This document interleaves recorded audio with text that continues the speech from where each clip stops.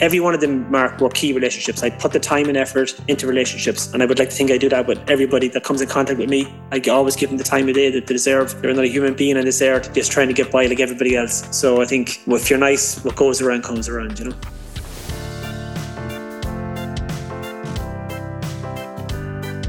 Welcome to the Resilient Recruiter Podcast. This is your host, Mark Whitby, and I'm so delighted to be joined today by Andy Mackin. Andy is the CEO of the Mackin Group, which encompasses Mackin EHS and Mackin Talent. They're an award-winning business services company headquartered in Cork in Ireland, operating globally with 200 team members in 12 countries. Andy has a unique background compared to many of the guests that I have on the show, in that he served for 21 years with the Irish Naval Service, retiring in 2006 before going on to huge entrepreneurial success. He's an EY Entrepreneur of the Year finalist and a super lovely guy. Andy, thank you for being here. Welcome. Hi, Mark. Great to be with you. All right. So you were referred by one of my coaching clients, Morgan Cummins at Talent Hub. He's an awesome guy, super, super positive. Could you briefly outline how you met Morgan? Yeah, myself and Morgan met online, to use that cliche. Mark. Yeah, he's a lovely guy. We met online during COVID. I was just sharing content on LinkedIn. And obviously, he's a really positive guy. I would consider myself a really positive guy myself. And we share a lot of values and similarities on how we think business should be run and things like that. So we've struck up a really good friendship, and we've kept that up. That's amazing. Do you remember, did he engage with something that you had posted, or vice versa?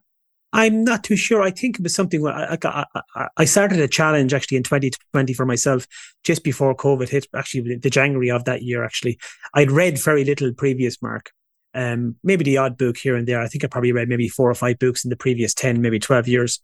And I've been kind of just following a lot of the really successful people online and stuff. And all of them seem to be avid readers. They crave information and good stuff, not the negative stuff. So I said, okay. So my challenge was I would read a book a month for 12 months and see how I get on. And I would set my clock every morning, Monday to Friday, for 30 minutes.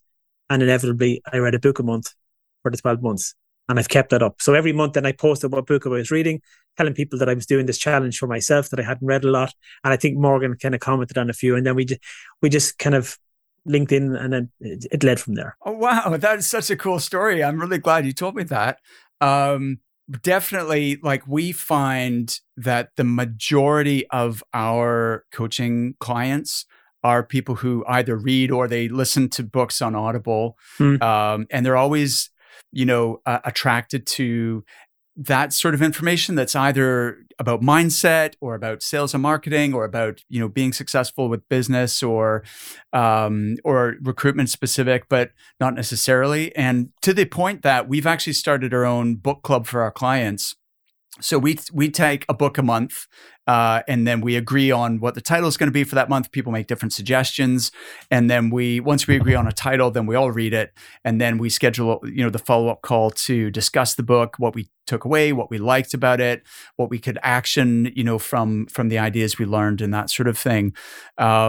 So that's really interesting. And I'm not surprised Morgan commented on that, because I've posted about books before, and Morgan has commented on those as well. And that's the other thing I wanted to pick up on. How often do you post on LinkedIn? Probably prior to COVID, Mark, probably not an awful lot, and not by just not choice. It's just like the time constraints. But during COVID, I kind of said I made a conscious effort to, if I'm doing a post, I'm going to do it. It's just going to be a positive post. So it's either about something positive that I'm reading, something positive that's happening with the business. And I think it just picked up. So I would probably comment a good bit now, not to the point where I lose myself in social media, because that's very easy to do. I'd be very, very disciplined about my time in that. But I'd post 2 or 3 times a week, but it would be something positive anyway, something that people would get something out of, I would feel. Amazing. That's such a good habit. It's a bit like going to the gym, 2-3 times a week. And, such a great way to build your visibility, your brand, attract a following, and connect with really, really good people. Absolutely. If people listening, think about when you go on LinkedIn and your newsfeed, you probably have certain people that you are appearing in your newsfeed again and again. And there's no reason that you couldn't be that for your audience, where you're showing up consistently in people's newsfeed and either attracting new people to get to know you better, or even just staying top of mind with the folks who are already in your network. And absolutely, and just on that point, Mark, while you're making it, I never really seen that as something that I'd be doing until I started that challenge with the books, and then I realized that people have a vested interest in how they will see a person. So if they see somebody that is doing well in business, and I've been fortunate enough to be a finalist in EY, as you mentioned earlier on in 2020, and the company has won quite a few awards over the last couple of years. So people are interested then. So, well, what are you reading this week? Like, why are you reading that? And I was getting questions on a kind of regular basis of different people say, oh, I love that book. Yeah, you should try this book. So people started giving me recommendations then of similar type of mindset books, positive books. So it's funny how you're 100% right that people will engage with that kind of stuff, especially when it's positive and it's having a positive effect on them. But I never thought I'd be that person. Like I was just doing it for a challenge and a bit of fun. And yeah, it's crazy how it turned out. That's so cool.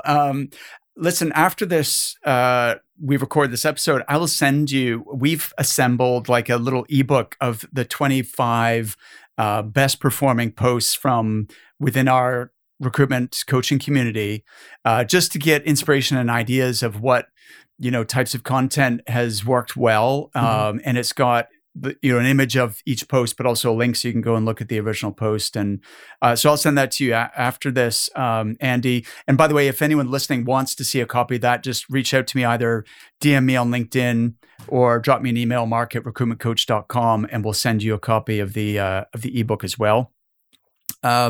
Speaking of books, then, I just want to continue on this theme for a couple more minutes. Since you started the challenge, what book have you found that had the most impact, or you enjoyed the most?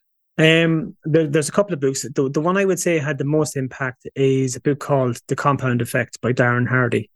And it's a very simple book. I read it in under the month. I think I got in 3 days early on that month when I read it. But it's just like about being consistent, Mark. Like if you're doing things, be consistent, because the tortoise always beats the hare. It's just, if you're consistent over time, you will get there. You will win every race you ever run if you're consistent all the time. But always just taking that little step forward. And there's loads of examples in the book of different things and different situations whereby when you apply it to whatever task or whatever job, whatever piece of life or part of life you're looking at, if you're consistent with it, it will pay dividends. It's like you mentioned earlier on in the morning, 2 or 3 days in the gym every week. You won't see the results next week or the week after. You won't see them next month. Or you won't even see them in 6 months. But in 12 months, you'll have lost a certain amount of pounds. You'll have gained a little bit of muscle. You'll feel better. You'll be sleeping better. So most people give up in the 3 to 6 month period. It's not working for me. But it's like, you just got to be consistent. So that book talks a lot about that. And it's a really, really good. It's an easy read, and anybody who reads it will love it. That is awesome. I've actually not read that one, so I'm adding that to my list, definitely. It's so true. Like, the consistency is the same with posting on LinkedIn, of course, and there is a compounding effect over time. Now, you can just you post the right thing at the right time, and it's seen by the right person, and that person reaches out to you, and it turns into a client or a candidate or a new team member or what have you. But in order to put yourself in a position that you do, you can't time that, right? Because you don't know when your ideal contact is going to be reading it. The only way to time it is to be there every day, posting regularly. Yeah. And then you have a much better chance of, connecting with those people, right? Yeah, but people will isolate that one golden nugget, Mark, that you post, and you get 50,000 people following that one. But they don't see the other 365 days of the year that you posted other stuff. But for that one person to see that, and then for it to go viral for you, you have to be consistent over 3, 4, 5 years of content, and then you hit the goal. So I don't believe in those one-offs. People say, "Oh yeah, you're just lucky." Jack Nicklaus always said that the harder I work, the luckier I got. So it's so true though. Absolutely, 100%. You can't really.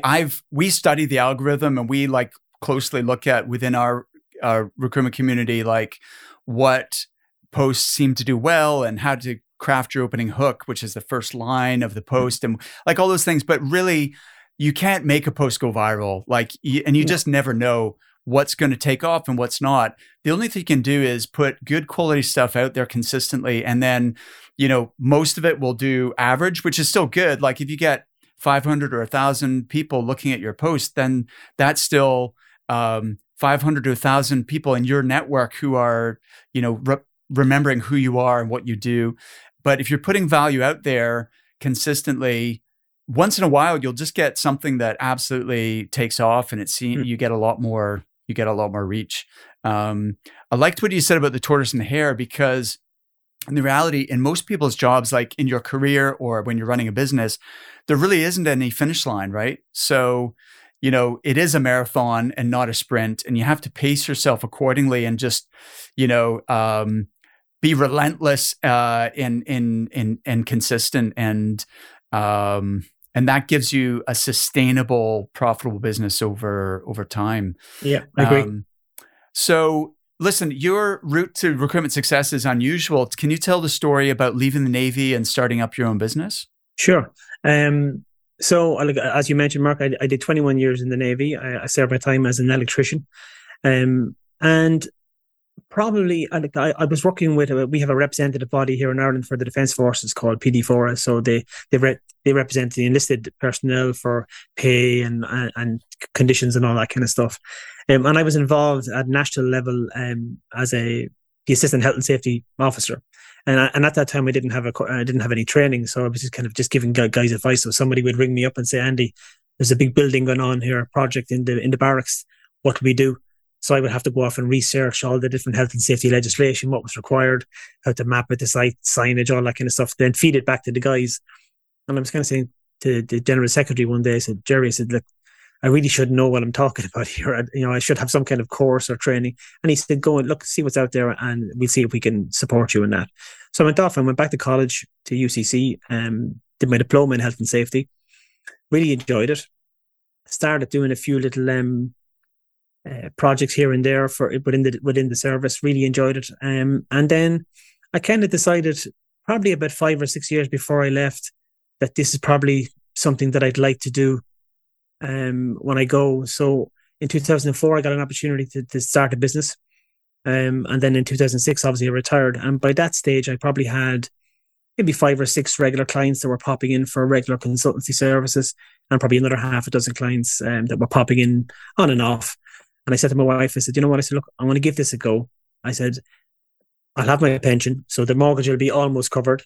And if I do this 2 or 3 days a week, I'll have a couple of days off with the boys. I'll be able to help you with the child minding," because my wife worked full time at the time. And my wife still says to me to this day, "Mark, whatever happened to that 3-day gig that you were talking about doing in support?" I'm probably working harder now than I ever did before. But that's how the business started off. And then we kind of grew consistently year on year from there. But, back to that compound effect, just getting up every day, doing the mundane stuff. But 95% of most jobs is mundane. Amazing. So, so what an incredible journey. Like from that point, that was what, 2006 that you... 2006, yeah, October 2006. Okay.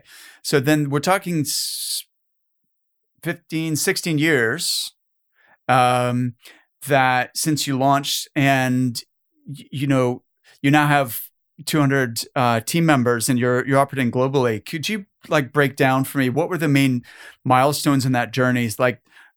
How long did you run the health and safety business, consulting and training, before you launched the talent business? And we launched the talent business in 2014, and subsequently, and that came out, Mark. That came out actually of a health and safety project that I was working on. So, and in lots of ways, talent and health and safety, funnily enough, they kind of go hand in hand in lots of ways, because when you onboard a new person, there's all that kind of ergonomic assessments to be done. There's that workplace safety to be done. So with a lot of clients, we can go in and be working with them on the health and safety, and then also help them with the recruitment, or help them with the recruitment, and then also help them with implementing their health and safety policies on site. And no, I didn't see that at the time. That obviously has developed over time. But 2014, I was working on a health and safety project for a client of ours in Dublin. They asked me will I go to the States. They were trying to develop an online platform to get training sent out, notifications sent out to all the operations people on time, so that they were getting bombarded with training and they just needed a bit of structure for how that was being done. So I was working on a project with two guys out of the US. And we had a site meeting on one of the sites in Belgium, and those guys came over with their director. And I remember saying to him, I said, it would probably be better if you had a couple of guys on a more consistent basis. It would really help the project rather than just the three of us who all have daytime jobs as well. And we were doing this as kind of an added service. And he took that on board.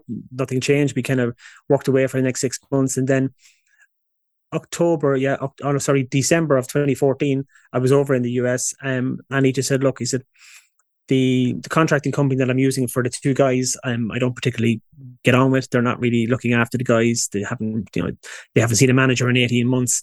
That contract is coming up for renewal. He said, would you be interested in hosting those guys? And I said, look, I don't really do recruitment or project resourcing. It's like health and safety consultancy and training. That's what we do. And he said, look, it's going out in the new year. Have a think about it. You've got first bite of the cherry. So I went home and I was seriously thinking about it. I'm still kind of humming and hawing because, again, you're looking at a new avenue in a different country, which I hadn't done before. And unfortunately, that year, Mark, one of my younger brothers passed away 2 days before Christmas. And I remember sitting in his house with my younger brother. We were just having a beer in his name and just trying to reminisce and stuff. And I was telling my brother, I said, I got this opportunity. I kind of want to do it. And my brother just said, well, look, if your brother Wayne was here, he'd kick your backside if you didn't do it. So if you know you want to do it, just do it. So I rang Steve up about 2 days after Christmas, obviously because the US guys are back on the 28th. There's no long holidays there. I told him, I said, look, yeah, I'd be interested in doing that. Let me go off and register a company and see what's involved. And that's how the talent business. So we project resourced those two guys for maybe about a year and a half. It was nice and easy. One invoice a month, a couple of grand profit every year. It was easy. I could manage $1,000 from Ireland, and I was popping over then once a quarter to meet the director and make sure everything was going okay. And so he was really happy with that.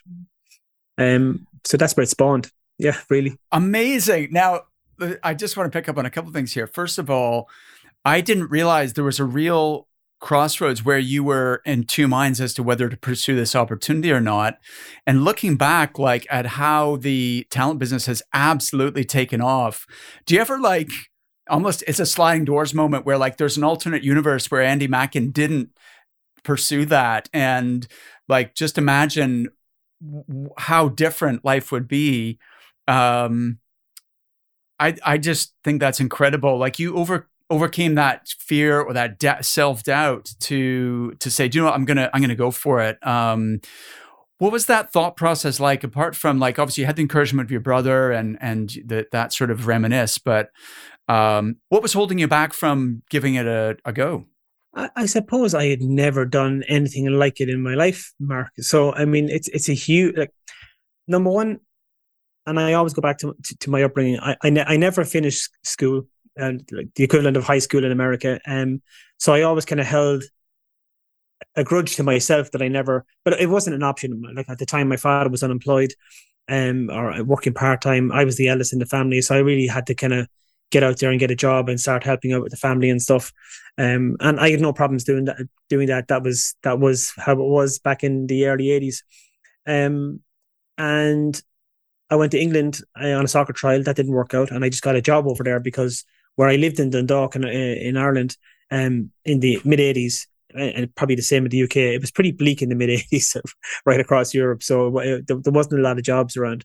So I went over to England and I just stayed there and worked I got a job as a silver service waiter in the Grand Hotel in Torquay.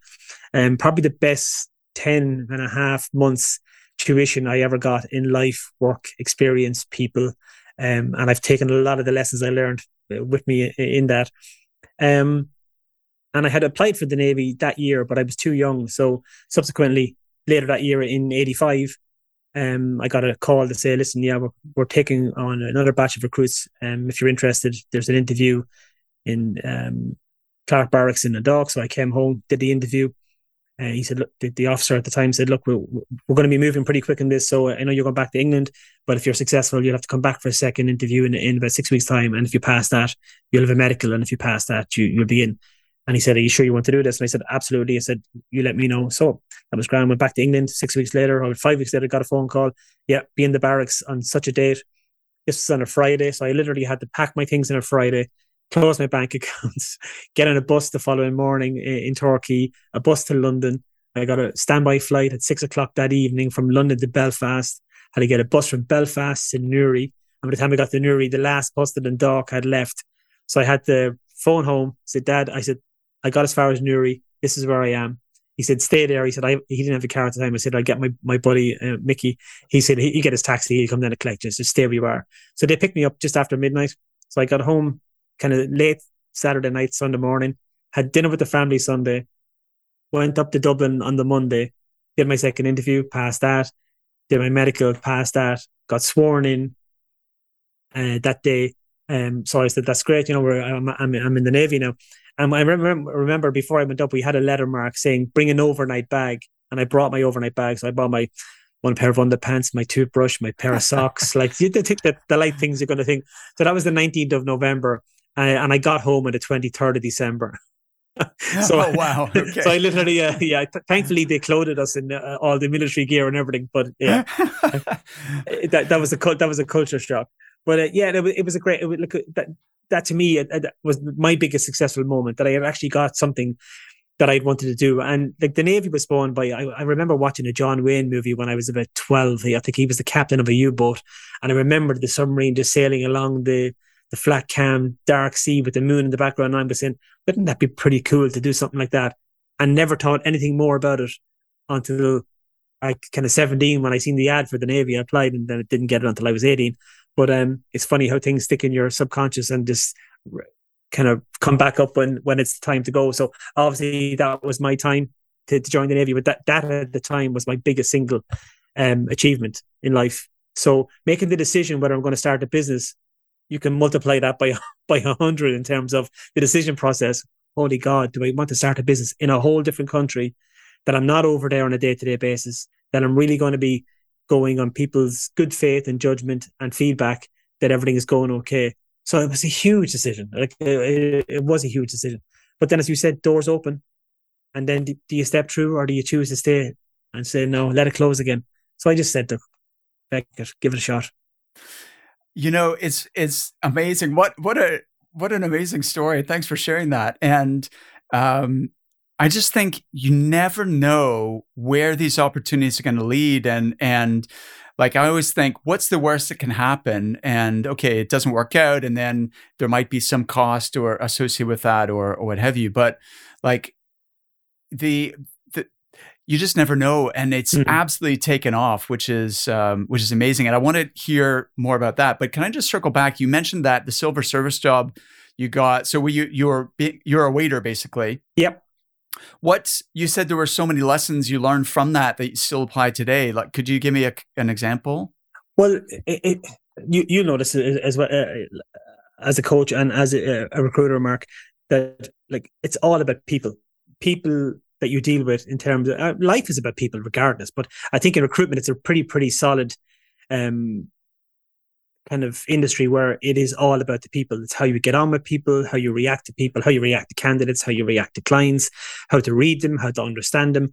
And believe it or believe it not, it's probably the same in retail, but in retail and in the leisure industry, you're dealing with people every day of the week. You have to understand their moods, their wants, their needs, when they're in good form, when they're in bad form, when you can poke them, when you can't poke them, like when you can kind of get them on your side when you know you're not getting them on your side. So you're reading a lot of situations that I brought into business, and it has really served me well. I mean, that's just a quick kind of synopsis now, but generally, I think just working around people, understanding people, getting to know people, if you can just tap into that, I think you'll be a lot more successful in life than you think you will be. Amazing. And it's funny you say that because my daughter just got her first real job after high school. And it's a waitressing job. She's kind of in between. She hasn't decided if she's going to uni or what she'll study or what's going to happen next. So she's taking a year out.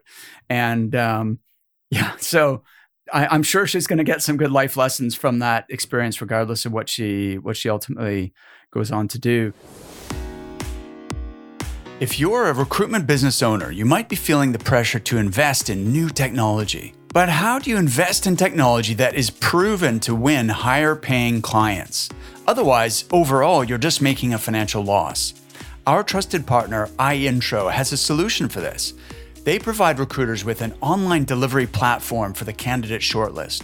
So instead of sending over CVs or resumes, you can send your clients an online profile that includes video, key competency questionnaires, and behavioral assessments. It looks more professional than a CV or a PDF, plus it helps the client make a more informed decision about who to call to interview.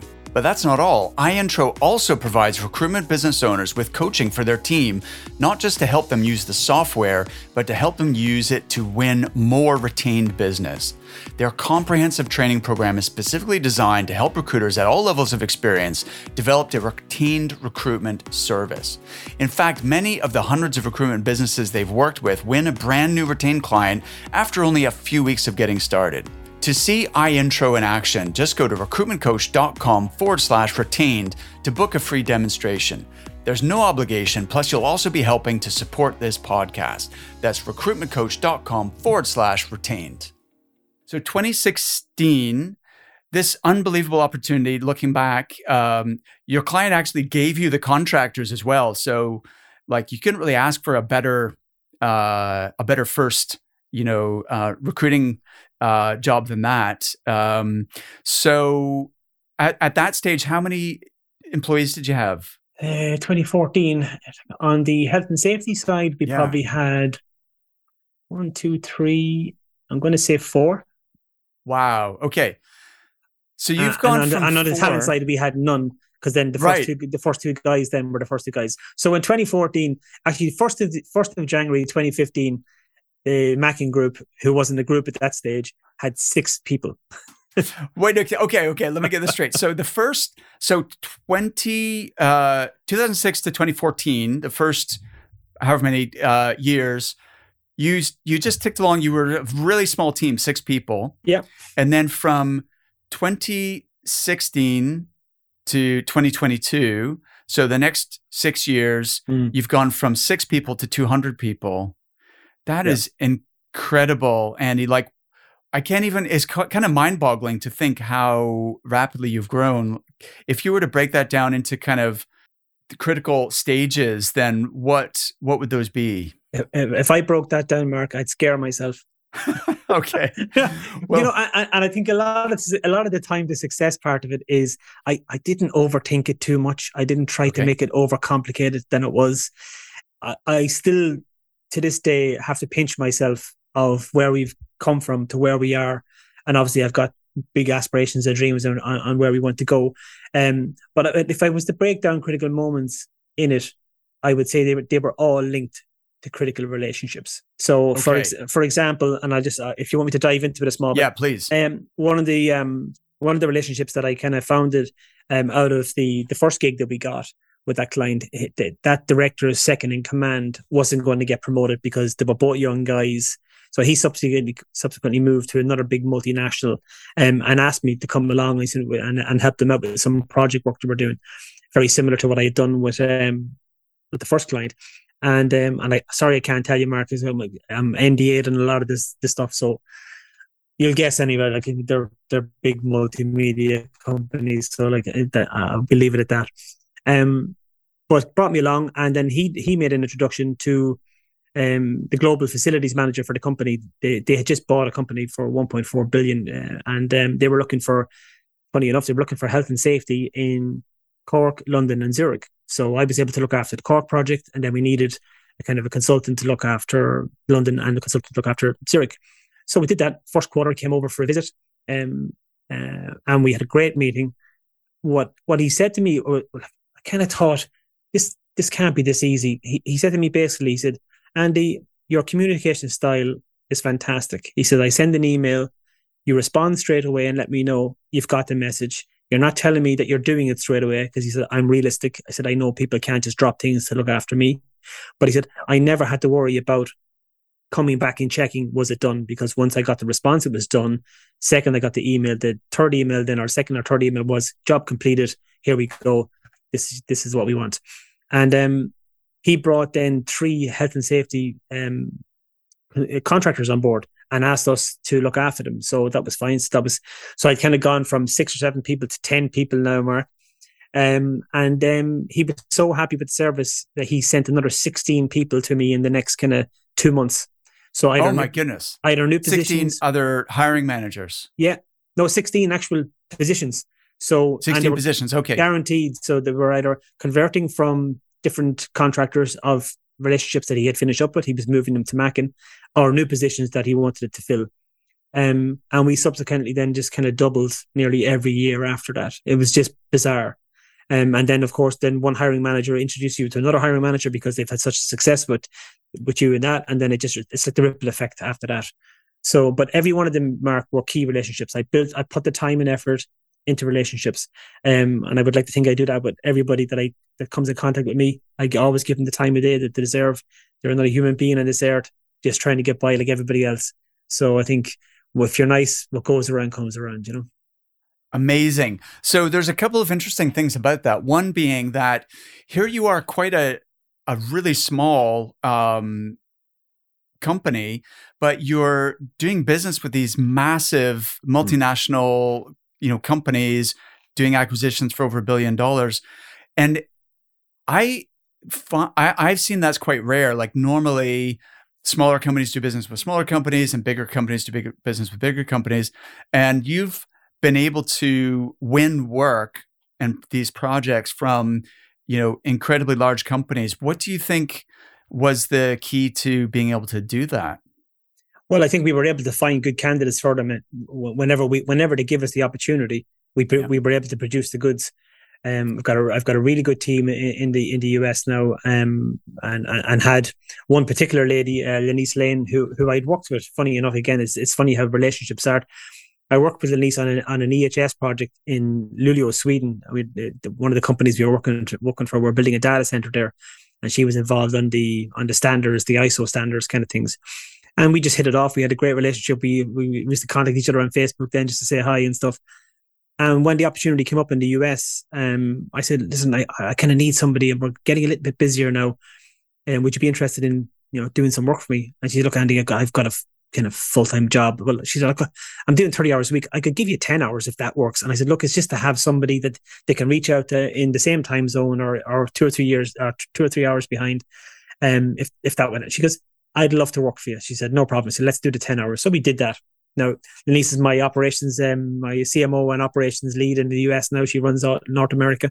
Wow. But amazing. That just kind of grew from 10 hours to 15 hours to 20 hours. And then she said, what the heck? She said, I love working with you.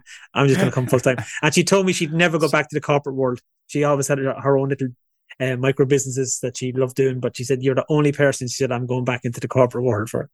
So beautiful. And so it seems like, if I can analyze your recipe for success, your number one, it's about relationships and really delivering on what you say. Mm-hmm. And as you say, like, absolutely, talent trumps all. If you are able to find and deliver excellent, candidates for the client, then of course they don't care if you're big or small or whatever, just that you can deliver and they can rely on you, right? So you form these relationships, but then it seems like you are able to turn those into major accounts. So could you say a little about how you start with maybe one relationship with one person in a company and then expand that out so that you're actually getting a lot more opportunities within that same customer? Absolutely. So I'll give you a good example. And I even as recently as this morning, I got another introduction from this particular person. So one of the first people we hired for one of those multinationals in California was subsequently converted to a full-time employee about maybe 2.5 years later, maybe 3 years later. That person is subsequently now went on from that to become a team lead, project lead, then started making decisions on building out teams so that we were getting more opportunities with him. Subsequently introduced us to other people that were supporting his team of, look, this is a really good company that I've been dealing with. and they come and get some people from us as well. We ended up then doing a lot of the VMS for them. So they actually said, look, we need a 10 or 12 people. Can you manage that team for us? So and one of the unique things that Mackin does, particularly Mackin Talent, Mark, is that if we have 10 or 12 clients or candidates with a client on a particular team, we will actually put a Mackin person in with the client free of charge to the client to manage those Mackin people. So the client has no interaction with the team other than, hi, how are you doing, blah, blah, blah. Yeah, work's been done. Everything is disseminated to the team lead. The team lead disseminates the information to the actual team itself, and they get the work done. Any grumblings, PTO, HR issues, pay issues, it's all dealt by the Mackin lead. So the client doesn't hear any of it. So they just have that one point of contact. Or as one of the guys said to me one time, that one throat to choke, if there's a problem, which I thought was a great saying. But like they've got that one person, and they seem to really like it because it just, they can get on with the work, they can concentrate on stuff, and they know that everything is being managed from the first guy to the last guy in the door. They don't have to worry about anything like that. And subsequently this morning, that guy Chris did another introduction for me this morning to another hiring manager that's actually building out a team and would love to know how Mackin's success within the client that we're working with, how we've done it, and very interested in looking at opportunities to explore that with his team. So it's like the golden goose that keeps giving, but I think it's how we treated that Chris, like he's a great guy. I know his wife, I know his kids.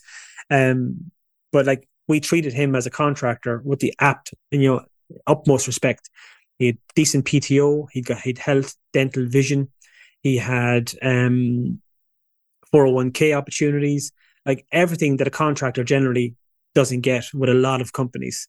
Because yourself, the contracting world is like bumming a seat for a lot of time. And our USP was just to be different. Like why would we treat somebody different than we'd like to be treated ourselves? My father always said that, and I believe it. It's so true. So in life, it's like treat people the way you want to be treated yourself as a human being, and you won't go too far wrong. And that, Chris is still referring people to us as a 6 years on. So that's just one example. Amazing. So this is genius, Andy, how you have that on-site person with any client where you have, 12 people? Or yeah, more? 10 to 12 people, depending on the client. Yeah. Okay.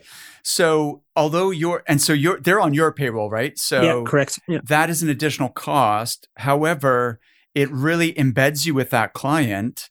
And it's almost like you have your own full-time salesperson inside that account who's not only ensuring that the project goes smoothly and ironing out any issues immediately, but also they're able to find opportunities that you probably wouldn't be aware of otherwise, or do you know what I mean? That I just think that's they're there on a day-to-day basis. So they're meeting people in the cafeteria at coffee, just having a chat. Well, what do you do?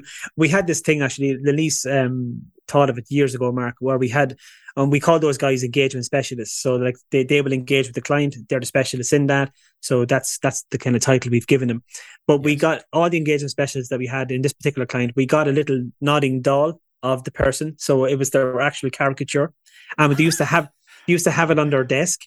And it became a huge talking point with a lot of people. They said, oh yeah, you're at Mackin. Yeah, we've seen the nodding. So it came to a point where if we'll say Courtney was one lady that we had, she's since moved on, but if Courtney was looking to speak with Mark and Mark wasn't at his desk, she'd leave her nodding doll on the desk, and Mark would know that was Courtney from Mackin, and he would go and bring so it was ingenious in loads of ways. But again, it's like you said earlier on, even about posting on LinkedIn, it's how you stand out, how you're unique.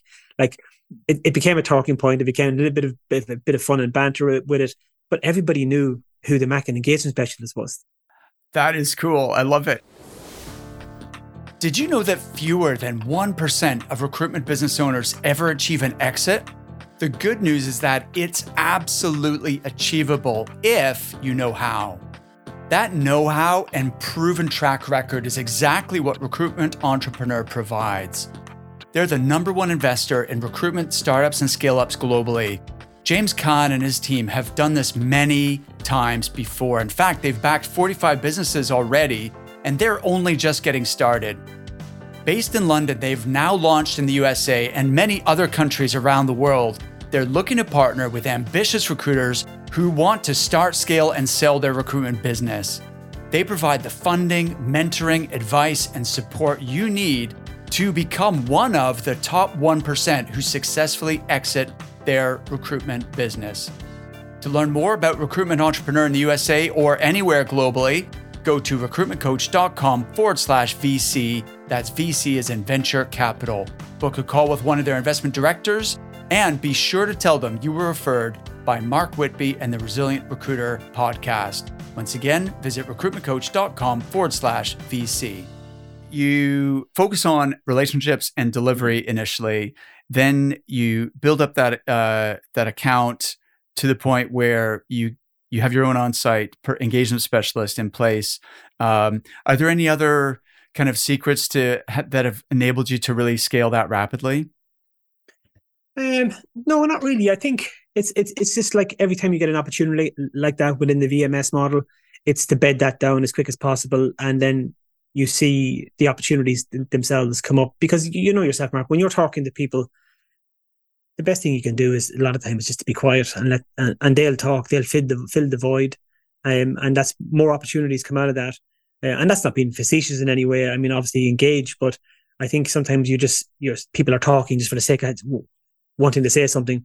Whereas if you're in a meeting with a client and they're actually talking about upcoming projects, if you leave that little bit of silence in between your response, it gives them an opportunity to think and say, oh, actually, I forgot about this. We're possibly going to need 2 people for this project because I forgot. That might have never come up in conversation if you had have just blurted out something just for filling the void, for want of a better word.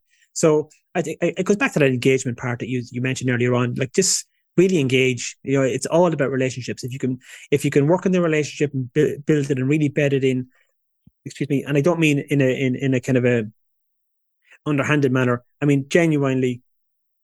If you have good, honest, positive feelings for the people you're dealing with, the relationships will blossom. And I think a lot more opportunities come out of that because people want to do people with people they know, like, and trust.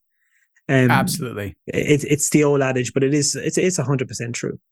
What you're saying about, like, it's a stereotype of salesmen that they have the gift of the gab, or they've kissed the Blarney Stone, to use the Irish expression, and they're good at talking. But the reality is the best salespeople spend more time listening, don't they? Asking good questions and listening and letting the customer talk rather than, as you say, just talking for the sake of it and trying to impress people. How much of this relationship building are you doing remotely via email and phone and Zoom versus in person?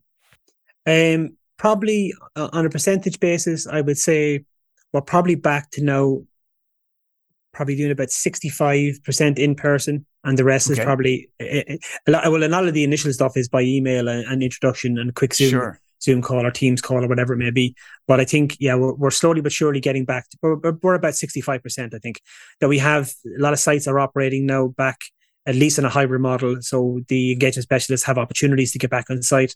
And funny enough, again, in 2 years, managers have come and gone. So they're also reacquainting themselves with new managers and potential new opportunities. So a lot of the time you miss that on Zoom, Mark. I think as much as we can chat away here and it's like do the podcast and everything and have a great time and have a great chat. There's nothing quite like it if the two of us are sitting in front of each other having a coffee. Conversations seem to flow better when you're in the room with somebody. I'm not saying this isn't a good thing, but I would love to get us probably back to 70-75%. I'm okay with people working a bit of remote. I think hybrid is good. Like a lot of the team stuff, I think should definitely be done in person. If you're doing project stuff where you have to get the head down and you just want to be quiet, then I'm fine with you doing that in Belize or Niagara Falls or wherever it may be. Once the work is done, it doesn't matter. But the team stuff, I think, the collaboration, anything like that, the creative stuff, I think we missed a lot in the last 2 years being remote for that. Yeah, absolutely. We love Zoom and virtual meetings, and we do, like, on a week-to-week basis, we deliver most of our coaching via Zoom like this. But we do like to get together in person and meet up. We just did a live summit in London in June. We're doing one in New York City in October. And you're absolutely right. What you said, where people it was nice because people felt they knew each other from Zoom. So, but then when you get to meet someone in person, it's a whole nother level of relationship. Yep. it adds so much, and people were able to go for a beer together afterwards. And yeah, it is a richer experience, I think. I think you said to me on a previous conversation that do you meet your clients quarterly, or what's the sort of, could you say more about that? Yeah. Well, I think initially, my philosophy was always, at least, especially when there's distance between the clients, that try and get over. I mean, so like for to go from Ireland to America, it's not, you can't be over there once a week or once every 2 weeks. So once a quarter was, so like that. We do the Teams calls or the Google Meets or the Teams, whatever platform they were using. We do that in between, and then I would make it my business to go over for a week or 10 days, travel around the different sites, meet all the key managers that I had the relationships with, and just sit down 15, 20 minutes, half an hour, shoot the breeze, have a cup of coffee. Is there anything we can do? And again, like that, just listen. Well, are those teams expanding? I mean, one of those conversations, it's 3 years ago now, Mark, has subsequently led to a project we just literally signed there about 4 weeks ago for, I think it's like 18 million over the next 3 years. So that's the power of the relationship and building it up, and just, putting time into meeting them once a quarter, or whatever it may be. But like definitely once a quarter, I think is the minimum it should be. Amazing.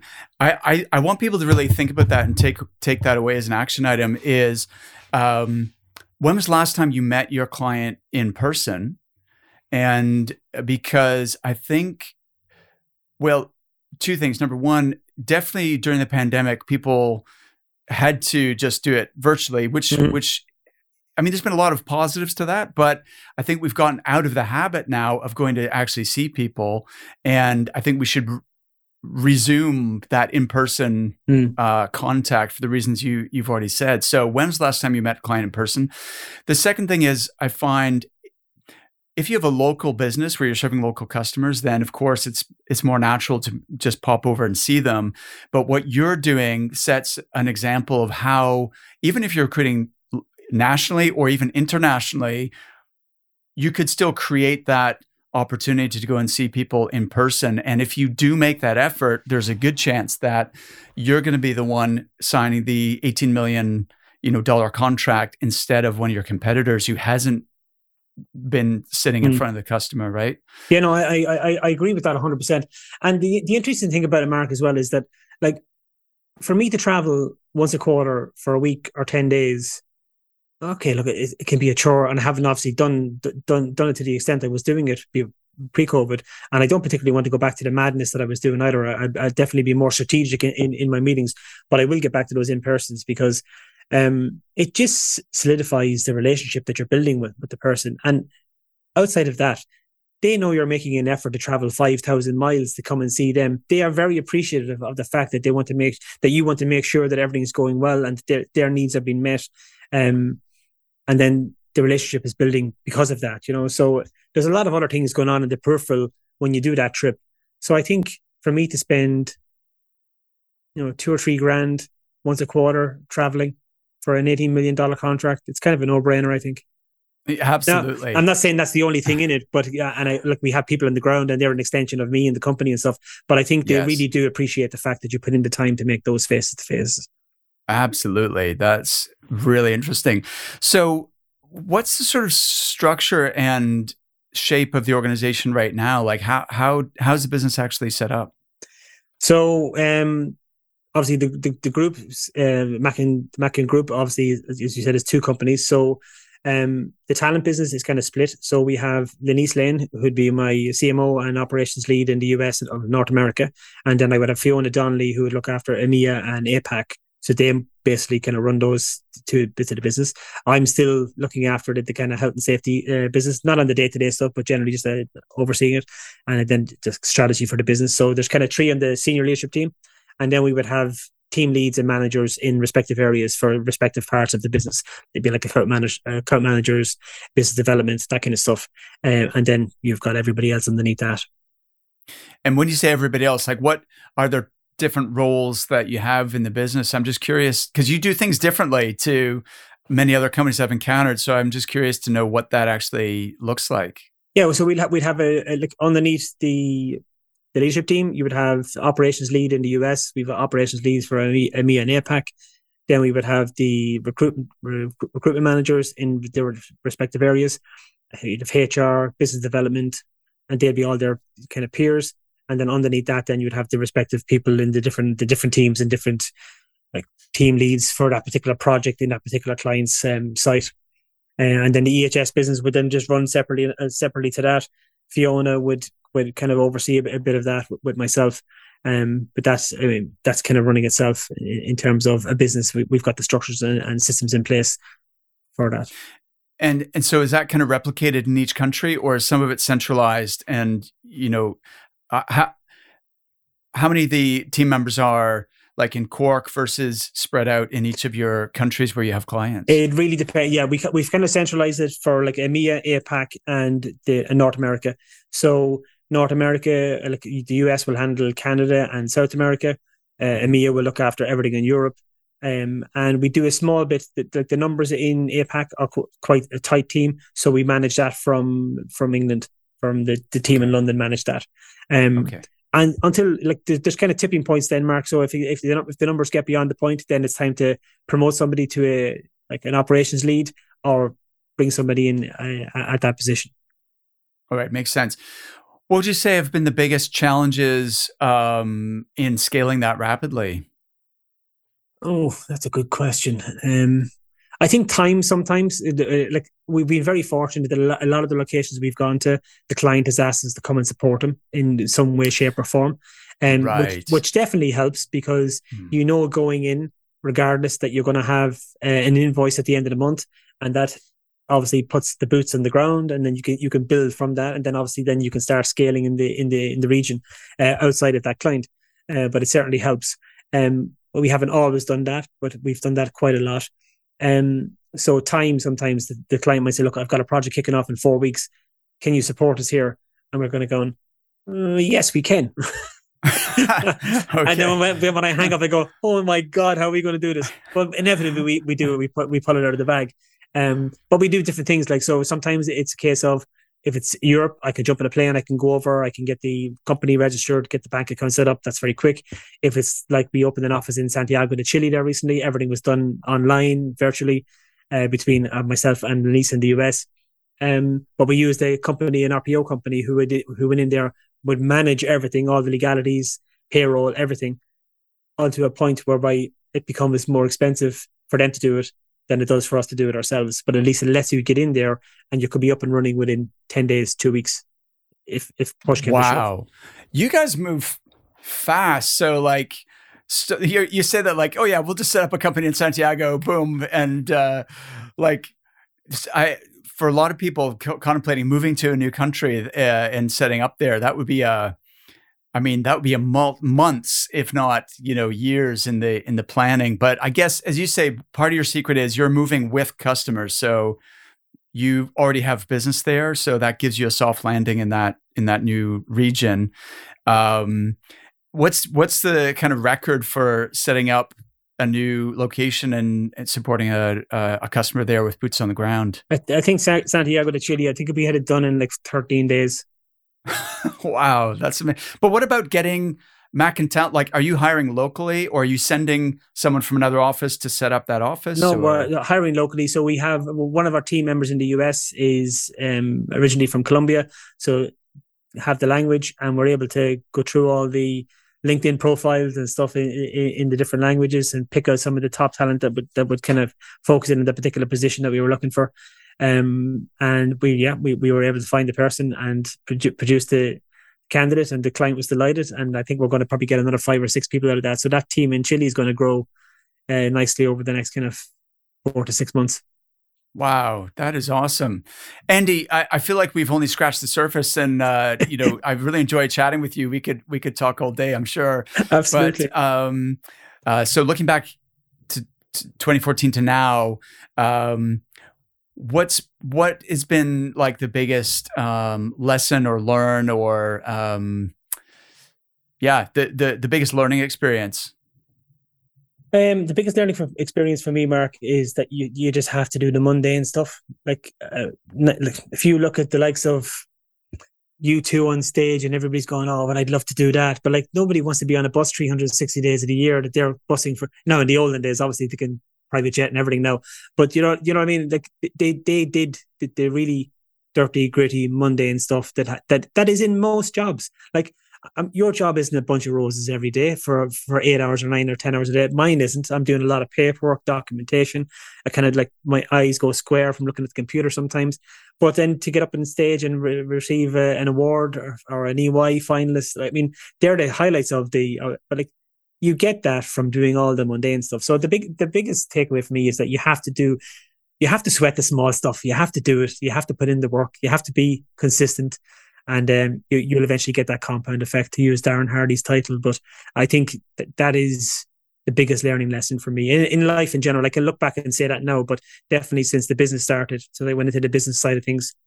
You just nobody forces you to do it. It won't happen overnight if you don't do it. So the only thing you can do is just get up every morning, go to the gym, get your sweat done, get out, leave the gym, positive energy, get your breakfast, and go. And do that on a consistent basis. So I think, just sweat the small stuff every day, do the mundane, and you'll gain the rewards on the other side. Amazing. And I'm glad to find a fellow U2 fan as well. That was my favorite band in high school.